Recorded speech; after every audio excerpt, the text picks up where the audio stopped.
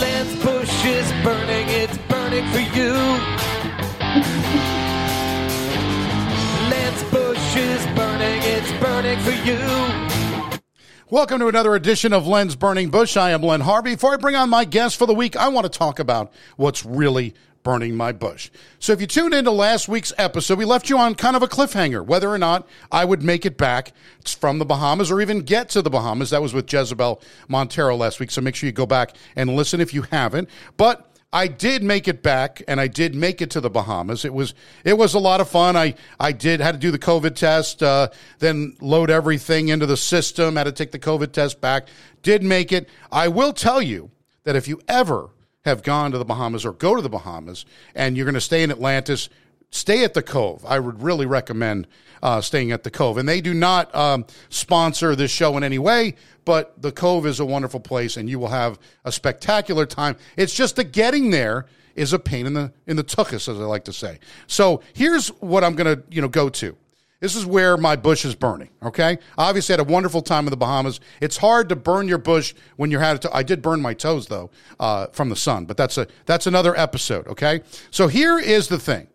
Airline travel is abysmal. Let me say it aloud. Airline travel is abysmal. Now, I know I've talked about this before. Every time I fly, it just makes me more angry.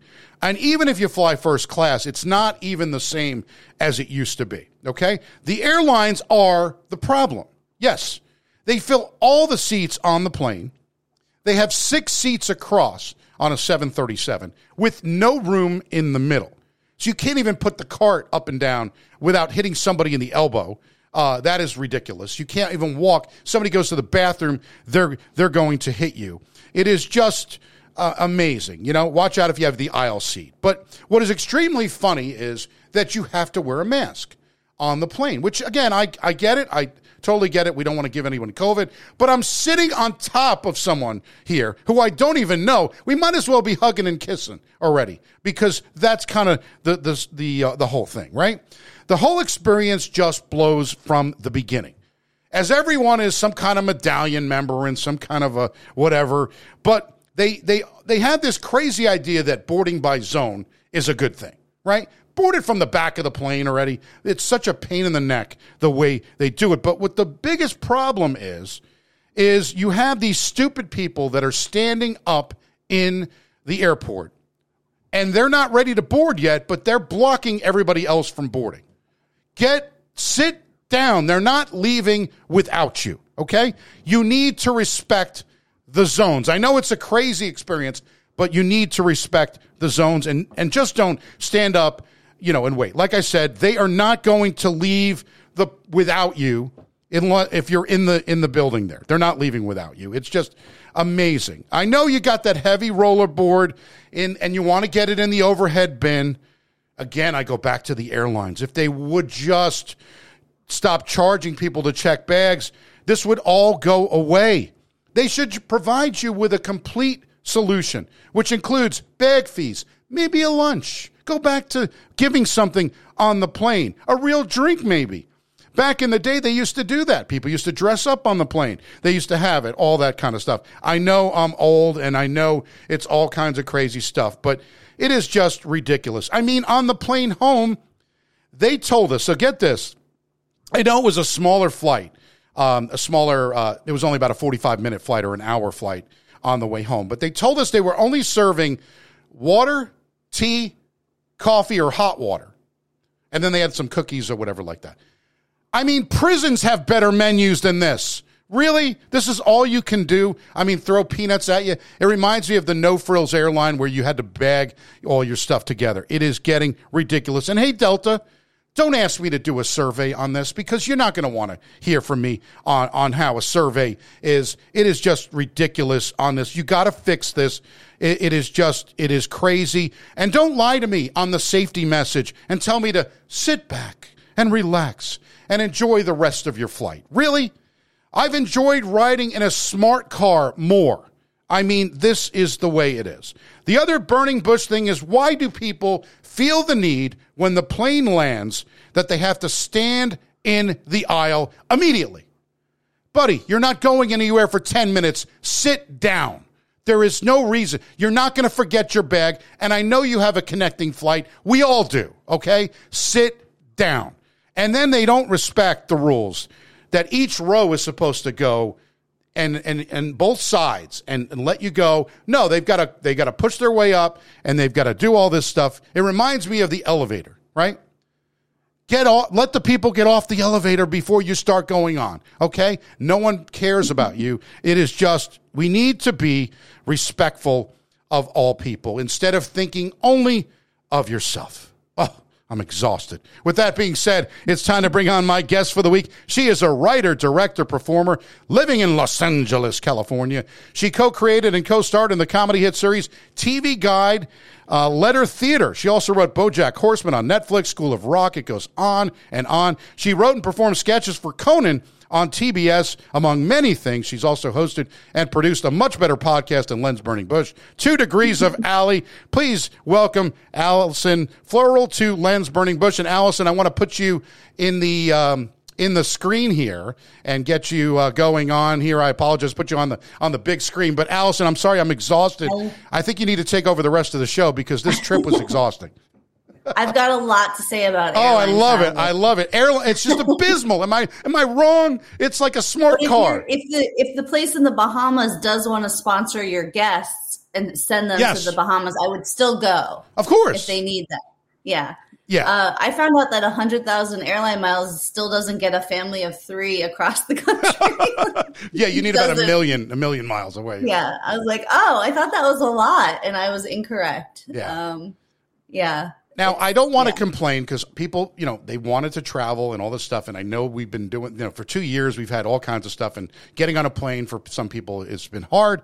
But I tell you the truth, they make it miserable. Don't tell me to have a wonderful experience when you're putting somebody in a middle seat and the space in between. There's no room to put. And again, I'm not saying I'm a small person. I'm a little bit.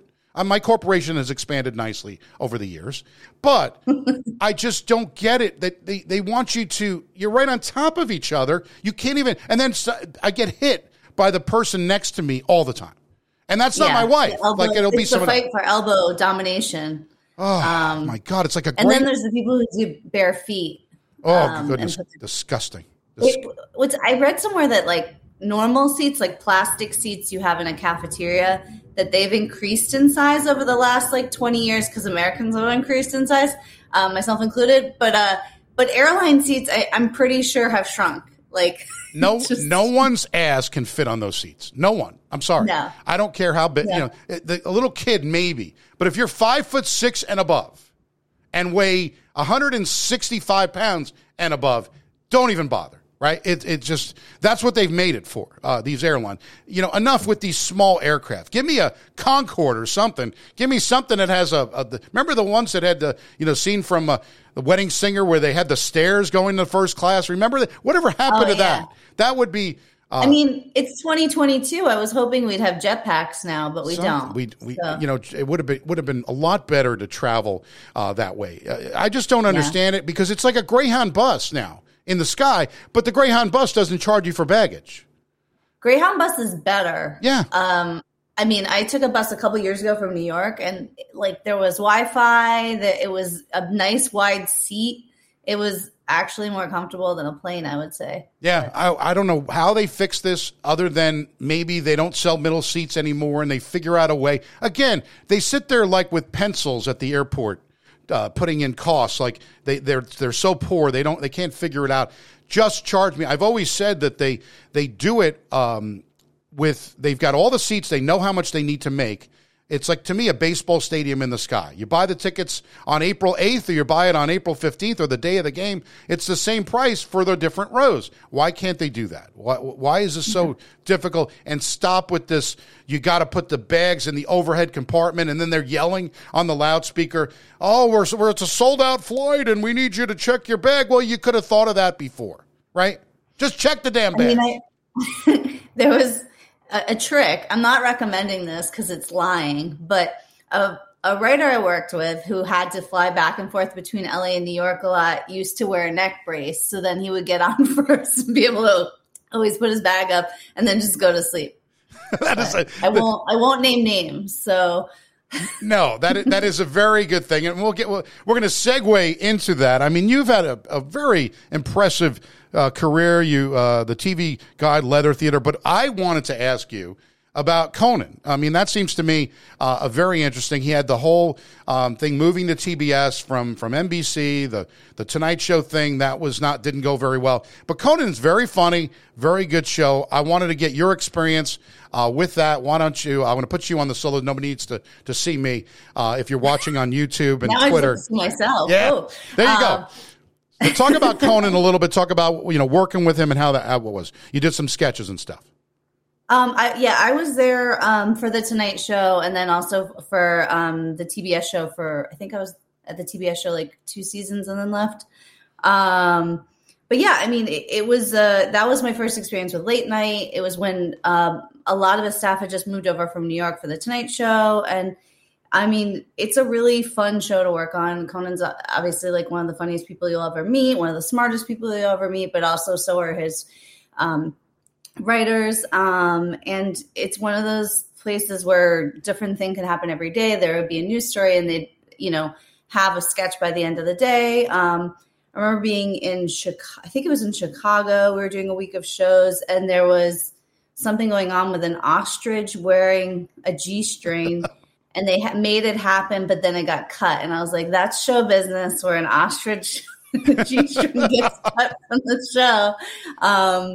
Yeah, it was a good experience. It's definitely one of those, like, the pressure of putting a show on every day is very different from just like writing a script for a couple months and thinking about it. And I really enjoyed that show and the people there. But I knew I was more interested in like the half-hour world and writing characters and story, but it was a really fun experience. And also really good snacks. Ooh. We have a lot of birthday cakes there at the time. And they send you a lot of food to the green room. So that was, speaking of expanding in your seat. Yeah.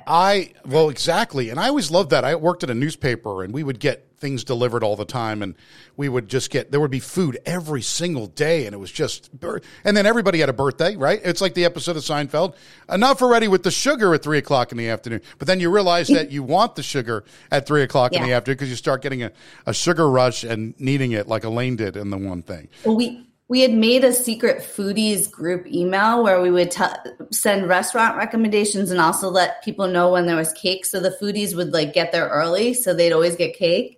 Because it was a huge staff. I think it was like 150 or 200. I forget exactly. But and so we did do a bit at one point where we did a cake sting because I had let them know. They were like, you always get the cake. I'm like, well. Yes. Where is the cake? We want the cake, please. So Conan did a sting and found out like who gets there first. And I think Andy Richter was one of the first people and some other staff members. And it's pretty funny. So do you still keep in touch with them? A little bit here and there? I keep in touch with some people from the show. I mean, what year did I left there in 2013. So it's the kind of people where when I run into them, I'm so happy to see everyone. They're like family. My last good night in New York City before COVID and before I had a kid was like I ran into Lori Kilmartin, who's an amazing comedian, at the airport, and she got me tickets for a show in New York because I was flying to New York. And like it was such a fun night. And so, yeah, everyone there is really close to my heart. Don't see them enough, but that's just kind of life, But you have in your cell phone, I would imagine, it'll say Conan O'Brien, right? You have the cell phone. I don't really call Conan. I thought maybe you did. He was always very nice to me. But, I was closer to some other people on that show, but sure. Yeah, but he was a good, like he would remember when I first started there. My now husband, boyfriend, then was doing an engineering job where he was like traveling all over. And at one point, like Conan had asked him and like, oh, how's Baltimore, wherever he was. And Pete was like, my mom doesn't remember where I am. So he's very smart and very sharp. But also all comedians, they all have their dark side. They're all, all of us, we're all crazy. Yes. Yeah. But that's what makes the genius. And, you look at the, Conan, you look at other comedians, and they've got that ability, right? And Jay Leno too, and the others. For me, I say like I was an only child, so maybe I needed attention. Hey, welcome to the club. Me too. Yeah.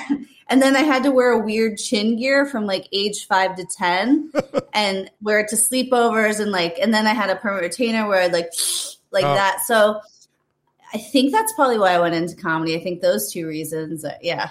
Exactly. Well, talk to me a little bit about when I was growing up. So I'm a lot older than you, but I remember getting the TV Guide delivered. Okay. And I would get the TV Guide and I could not wait to get the TV Guide. I would do the TV Guide crossword. I loved it. You created a TV Guide letter theater. Explain a little bit to someone like me who just loved the TV Guide. How do we?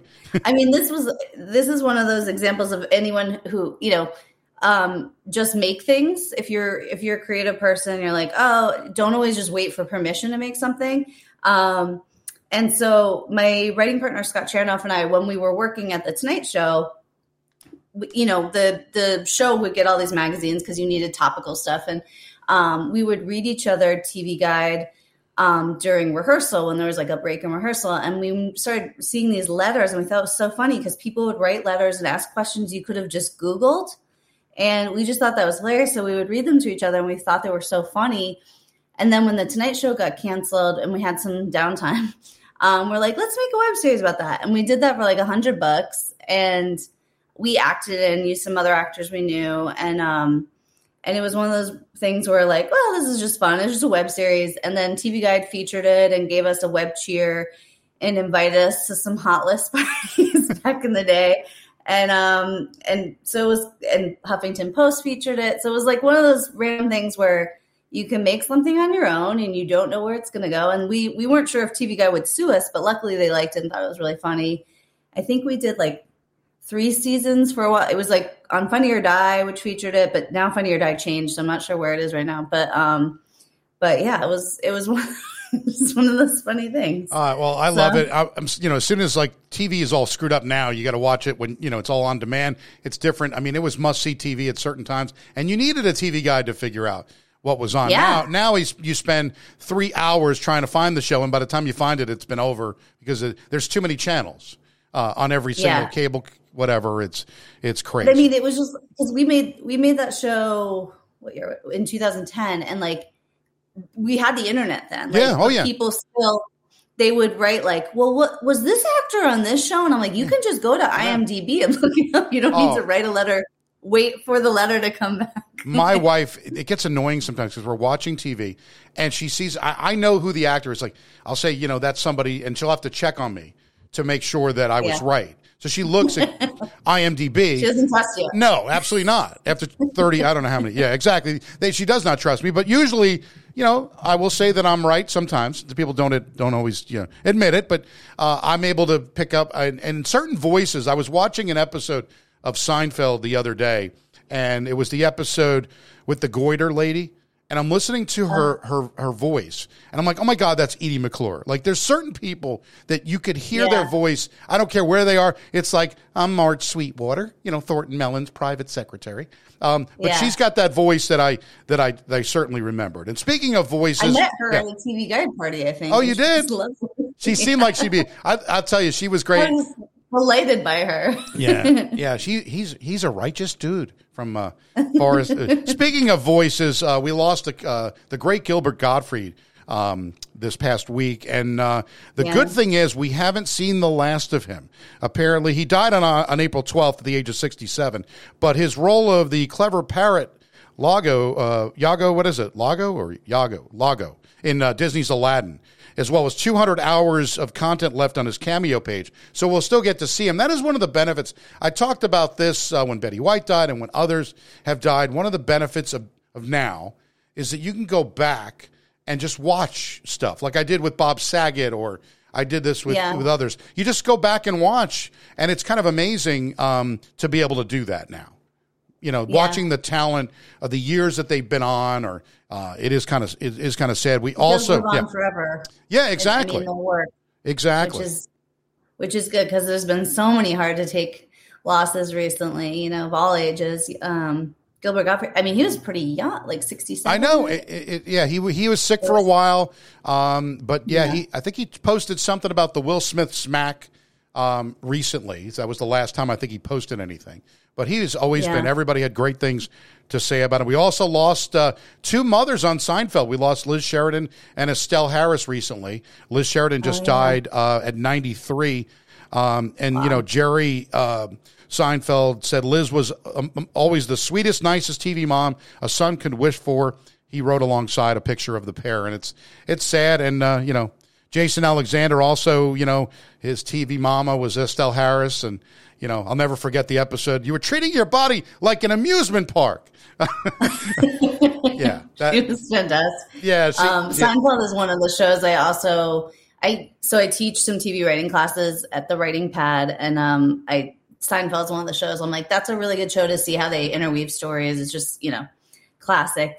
Yeah, because truly, it is a show about nothing, but there's something that happens, right? It's not totally about nothing, but it was kind of where that the way they ended it, it was kind of cool. What are your thoughts of Curb Your Enthusiasm after watching Seinfeld or working on? What are your thoughts of that? I always really liked Curb Your Enthusiasm, but I haven't seen as much of it. So I've seen some episodes and I actually wrote a spec of it when I was in college, I think. So it was a show I enjoyed, but I didn't keep up with it. Right. Which I probably should have. It's a really good show. I think it's kind of like an R-rated version of Seinfeld, but the characters are just brilliant. Everything is done, and it's a lot of improv. I think a lot of the script is improv. I love everyone in it. Yeah. So it's just a fantastic group of comedy people, but I haven't seen it. I think Seinfeld was on when I was you'd watch reruns and eat a TV dinner when I was a kid, and then then Curb was on when I was starting to work in TV. I think if I remember correctly, but yeah.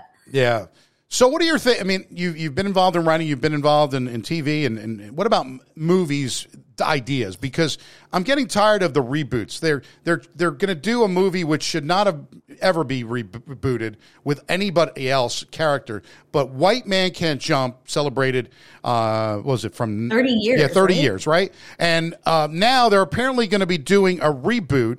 Where rapper Jack Harwell will now play Billy, previously played by Woody Harrelson, and Cinco Walls will play Sidney, originally by Wesley Snipes. Let me just tell you, I am officially out. There is no way I am watching a reboot of White Man Can't Jump when it was brilliant the way it was. You don't need anything else. It seems like a weird one to remake because it's like... Yeah. It doesn't feel like... Yeah, I don't know. That it doesn't seem like a franchise movie that you keep making. It's not like a Fast and the Furious. It is perfect in itself. And I mean, we know White Men Can't Jump. We know that now. So are we exploring any new territory? I don't know. Maybe. I mean, nobody could play Rosie Perez as I'll take flutes with the letter Q, or Billy, you're so stupid. It's infinity plus infinity. You can't. Yeah. I mean, I'm sorry. But why would you even go down this path? And who greenlights that? Or have you seen Flight Attendant with her? Yes. Yeah, she's fantastic. Oh, she's great. I love that show. It's actually appearing. Season 2 is coming out in a week or so. Yeah, it's such a great show. But yeah, I mean, movies. It's both. Yeah, there's a lot of remakes, but there's also there's still exciting things happening in independent film because you can shoot so cheaply now. I mean, this is a couple years back, but the movie, did you ever see the movie Tangerine? Was all shot on an iPhone, and now there's the new iPhone 13, which I'm actually shooting an indie feature on. And so it's exciting what you can do nowadays. Yeah. But unfortunately the studios, I feel don't want to take a lot of risks. So they're just doing a lot of remakes. Yeah. Marvel. I like Marvel movies and, but yeah, I mean, I worked on, I produced a movie called Random Tropical Paradise a couple of years ago so that was kind of fun to go from TV Guide Letter Theater where it's we're paying people in pizza to shooting a movie in Florida where we're shooting on a yacht and we have bad guys and it was a full, so I love that world too. A movie it's more of a marathon. Well, TV's marathon too, but I mean, we were doing the 6-day weeks kind of thing and yeah. Well, so did you ever see the movie Boogie Nights? Yes. Okay. So you know the movie. Yeah. I don't want to, I just wanted, so they were asking, so Mark Wahlberg, apparently, a lot of Hollywood stars, what they do is they take a prop or two from the movie, right? So Mark Wahlberg, of course, has a large lifelike version of what he showed at the end of the movie, let's just say. Yeah. Yeah. So they were asking. Stunt double, so to speak. Exactly. Exactly. So he answered a bunch of questions on whether or not he still has the prosthetic version of that he wore in Boogie Nights. And he said it's saved and locked away. He told Ellen DeGeneres, it's not something I can leave out. My kids are, maybe they're looking for a spare phone charger and they pull that thing out. It's not a good look. And you with a young, it's like you gotta hide the stuff, but it's safely locked away on it. But of course, Wahlberg played Dirk Diggler in the Paul Thomas Anderson 1997 film. He got a Screen Actors Guild nomination for it. It was a tremendous movie. He mentioned that his daughter asked whether he's seen the film, and Wahlberg mentioned his daughter had, but she hasn't had the conversation with me. Thank goodness. Thank God. He said she's sparing me for that. So I enjoyed that movie, but yeah, I guess if you had to take a prop from the movie, Marky Mark, who was just selling his, I talked about this last week, $67 million Beverly Hills mansion or something, like $80 million. That he bought for like $8 million. Yeah. I know. And we were talking about 20 bathrooms last week. I just don't understand why you would need 20 bathrooms. Maybe he has like IBS. I don't know. Like what? Like that seems like a lot of bathrooms. Like, I've been to some very nice houses and I'm always like, why does anyone need, I feel like 4 is the max you need. Really like 2 to 3 is good unless you have like 12 children, but like 20 bathrooms, I just don't understand. But would you try all 20 bathrooms if you just moved in eventually? It would take you. I think I would. Yeah. I would too, but here's my problem. Okay. As someone who doesn't like to use public restrooms, I like to be at home base. I'm not a public restroom. I've talked about this before. And at some point, if you're in a house that big with 20 bathrooms, some of them just feel like you're going to the neighbor's house. Like you wouldn't have that personal feel, right? You don't have your stuff there. No. You need your stuff. I mean, come on. It's just so. Anyway, you've done all this stuff. What are you doing now? And are you going to get back into doing a little more? I know the children are more important right now. Yeah, it's been weird with I had a kid and she's amazing and I love her so much. And she was 6 months when the pandemic started. So then it was sort of like, oh, I want to keep her safe and not let anyone in the house. So it's been a little weird, but now life is starting to get back to normal. I'm working on an indie film and writing a new script with Scott. And so it's good. It's starting to get back to normal. Well, but also it's a new normal because I still am a mom now. And before with being a writer, sometimes, I could write for 12 hours a day and I can't do that now. So because I like to take care of my child and make sure she's happy and healthy and all those crazy things. That is look at that. I like that. She likes to take care of her child. That is a prerequisite. Yes, with a 2.5-year-old, that is definitely something. She's so much fun. But yeah, I definitely am now getting into a better schedule, shooting something new, which I'm really excited about, but also is a super small thing. So it's kind of nice to I hadn't shot anything myself in a while. So that's great. Working on a new script. And then also thinking a lot about representation in the media. I mean, that's been a big topic over the past few years. My husband actually helped design a function with Final Draft 11 that helped have an inclusivity report. And so with also having a girl now and what she sees in the media, definitely that's kind of a thing I'm really, really pondering now is what do I want her to see? What would make me excited? She loves Frozen, and I do love in Frozen that the love is about between sisters. I think that's a nice message, but also I think it's really important for kids to see different body types, different able-bodiedness. So those are kind of the things I'm pondering as I'm moving forward with some writing projects, but also still just want to make people laugh. Well, I'm the same way. I actually have an idea for a TV show. I do have Final Draft 12. I did buy that. And I wrote a little preliminary script. Maybe I'll send it to you. You can take a look at it and see if we can work together. But it's kind of an idea of somebody moving from New York to Kentucky. And, it's a pretty cool premise, because that's what I did. I moved from New York City to Kentucky. We have a mutual friend, Mara Golding, is the reason we're together today. We thank her. She appeared on an episode back in, I believe, season 1. I don't know. We've done 3. This is 106 episodes already of this, Allison. I cannot believe it. Now, you did yes. So go back and listen to Mara's episode. I think it was December of 2020 she came on. She is in a list of 106 episodes. You can find it on all the places, Google Play, Podbean, iHeartRadio, TuneIn. You can even ask Alexa to play Lens Burning Bush, but you can like us on Facebook at Lens Burning Bush and follow along at Lens Burning Bush on Twitter. We're streaming on Netflix. Listen to me. I had the idea of Netflix. Maybe they'll come on, but it's YouTube, Twitter, and Facebook Live. You can see the video as well. So go over to those and subscribe to the YouTube channel, please. So you can watch Allison on, because she's wonderful today. Thank you so much. I'm glad that we were hooked up together by Mara, and maybe we'll have you on again after you've got your new script ready to go it's going to be launched somewhere. Yeah, thank you so much for having me. Yeah, I'm gonna leave with Blue Jellies, our band in Northern Kentucky. That I'm just gonna play a little bit more of the Lens Burning Bush theme. Bush is burning, it's burning for you. Lens Bush is burning, it's burning for you. What do you think of the theme song to Lens Burning Bush?